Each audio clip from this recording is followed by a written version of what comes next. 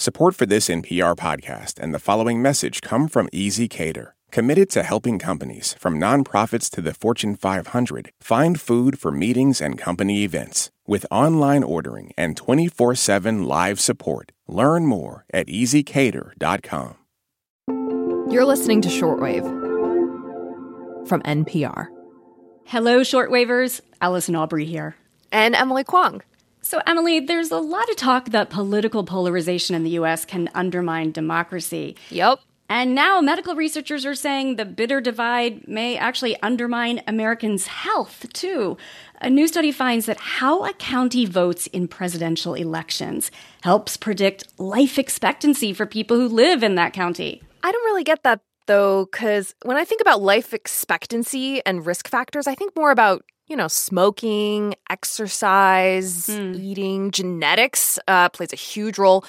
You're telling me that political affiliation should be added to that list? Well, according to a recent study in the BMJ, yes. Researchers went back about 20 years. They analyzed a CDC database that collects death data on essentially every individual in the U.S.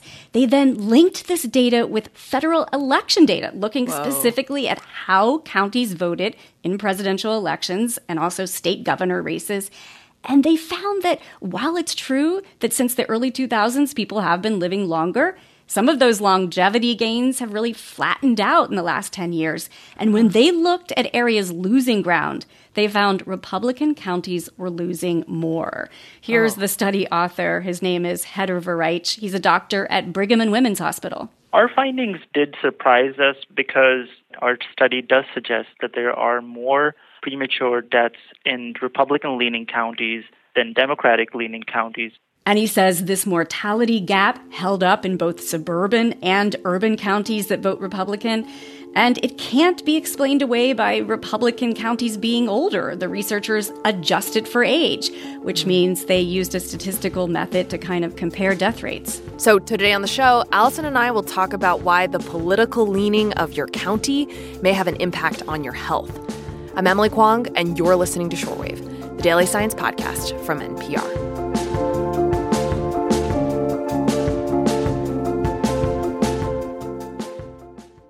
This message comes from NPR sponsor Samsung Galaxy. Break down language barriers with Live Translate on the all-new Galaxy S24 Ultra. Powered by Galaxy AI, Live Translate gives you real-time translations on calls so you can speak freely with someone in another language. Translate calls just like that with Live Translate on the new Galaxy S24 Ultra. Samsung account login required. Must make calls using Samsung phone app. Live Translate must be enabled and languages preset.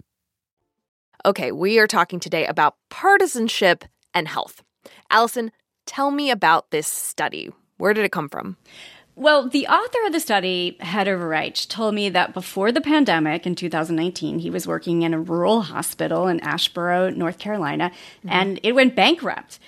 He became very interested in the state of health in rural America, thinking that this sort of urban-rural divide may explain differences in mortality.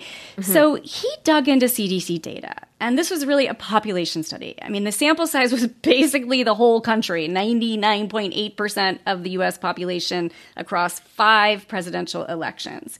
Now, research may not pick up on a trend like this if it's just a smaller sample of people. So the real value of this study is its size. Yeah, I am so impressed that this study managed to look at the entire country in a way.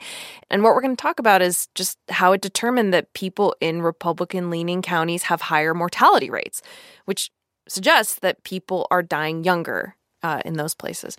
Do they know why that is? Well, the timing of when this gap started gives a clue. Now, Dr. Verreich says when he looked back to 2001, mortality rates between Democratic and Republican areas were about the same. Yet all of that has changed over those last 20 years, and now that gap has widened by almost sixfold between Republican and Democratic areas. So the effect has been accelerating. Now, this study can't answer the why. But the leading theory on what has actually changed is that as policymaking has shifted more to the states and as political polarization has intensified, the policies passed by Republican-leaning states compared to those passed in Democratic states have led to this greater divide in health outcomes.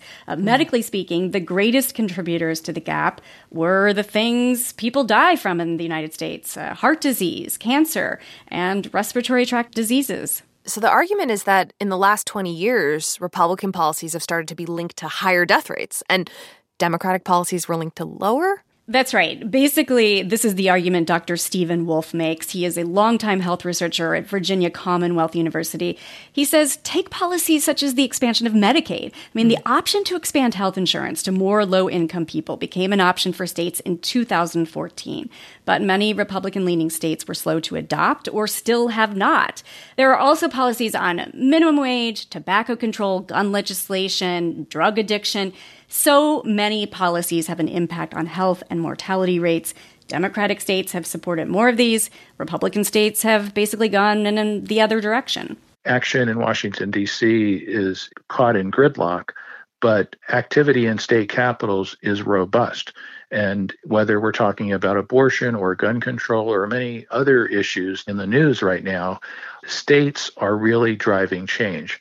And the more conservative the policies, the larger the threat to life expectancy. So increasingly, we're living in a time where your life expectancy will depend more and more on the state you live in. So he points to New York and Oklahoma. If you go back to the mid-90s, life expectancy in these two states was about the same. Now, New York is at the top of the list. Oklahoma is near the bottom. And he thinks part of this is likely due to policy differences. But other things influence health too, right? There's people's just behaviors and habits. Also, decades of systemic racism and discrimination has clearly harmed the health outcomes of Black and brown populations in the U.S., too. Of course. This is another factor to add. Look, many factors influence longevity. Also, education, income within a population, within a state level. There's also changes to a state's economy or demographic shifts. But Wolfe says to him, the most convincing evidence that state politics is one factor influencing longevity is what happened during the pandemic. States with Republican leaders were pushing back on COVID-19 vaccination and enforcement of public health policies. And what we basically had was a controlled experiment where, some states adopted this proactive approach, other states didn't. And we had an outcome that could be measured within weeks. And we saw massive differences in death rates. He points out Republican-led states have tended to have lower vaccination rates. And our colleague, Jeff Brumfiel, as well as others at NPR, have reported on how pro-Trump counties have continued to suffer far higher COVID death tolls. Allison, I'm thinking about now people in Republican-leaning counties who would like to see more protective health policies. Where are their voices in this mix? One of the things that has really fascinated me covering this pandemic is that if you ignored all the loud voices, people fired up protesting against vaccine mandates or mask mandates, and you look at public opinion polls, most Americans, most people say, hey, if there's evidence a mask will protect me, I'll wear one in certain situations. If vaccines work, if they protect me, I'll get one. And most Americans did get vaccinated. It's almost like the more politically divided we've become as a nation, the harder it is to kind of see or hear the folks in the middle of this big divide. And does this group you're talking about, the folks in the middle, do you think they recognize this connection between certain health policies and better health? Not just COVID ones? Maybe some. I think there's a narrative in the U.S. that health is all about the individual. It's all about individual choices. And of course, as we've just discussed, that's part of it. But there's a lot each of us can't control. The quality of air or water in our area, the availability of healthy, affordable food in our neighborhoods, access to affordable health insurance. I spoke to researcher Jennifer Montes at Syracuse University, who also studies the link between politics and health. I think it's possible that if people understood how much each of those policies shaped their own health, the health of their children, the health of their friends, there's good reason that they would vote in policymakers who would enact those policies. Yes, she says she's not very optimistic given the ideological divides in this country. You know what I find interesting, too? I find it interesting that researchers did this work in the first place, because there's resistance in science to getting involved with anything political or partisan. I mean, that's been pretty taboo in the past. Why the change? Well, it was interesting. Stephen Wolf told me that he is seeing a change brought about just by the realities on the ground. I'm in my 60s, so in my career as an academic researcher, it's not been common for politics to be part of epidemiologic research. The custom has been to avoid discussions of politics in scientific research. But we're increasingly living in an era where political affiliation is as important a determinant of health as smoking or obesity or poverty. Allison, thank you for bringing us yet another really, really interesting health segment. Great to be here. Thanks for having me. This story was edited by Jane Greenhalgh and Giselle Grayson. Thomas Liu produced, and Rachel Carlson and Margaret Serino checked the facts. Andrea Kissick runs the science desk. Edith Chapin is vice president and executive editor at large. Terrence Samuel is vice president and executive editor. And Nancy Barnes is our senior vice president of news. I'm Emily Kwong. Thanks for listening to Shortwave, the daily science podcast from NPR.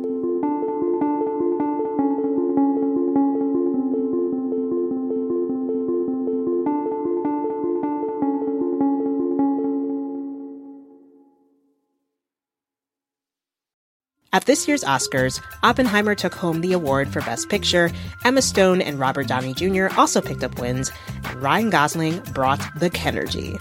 For a recap of all the highlights, listen to the Pop Culture Happy Hour podcast from NPR. This message comes from NPR sponsor ShipBob. E-commerce logistics making you question why you started your business? Time to outsource fulfillment to the experts over at ShipBob. Get a free quote at shipbob.com. ShipBob.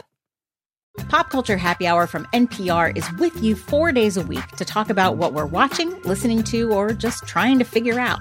What you might check out this weekend, what you checked out last weekend, it's all fair game for good conversation. For pop culture in high spirits, listen now to the Pop Culture Happy Hour podcast from NPR.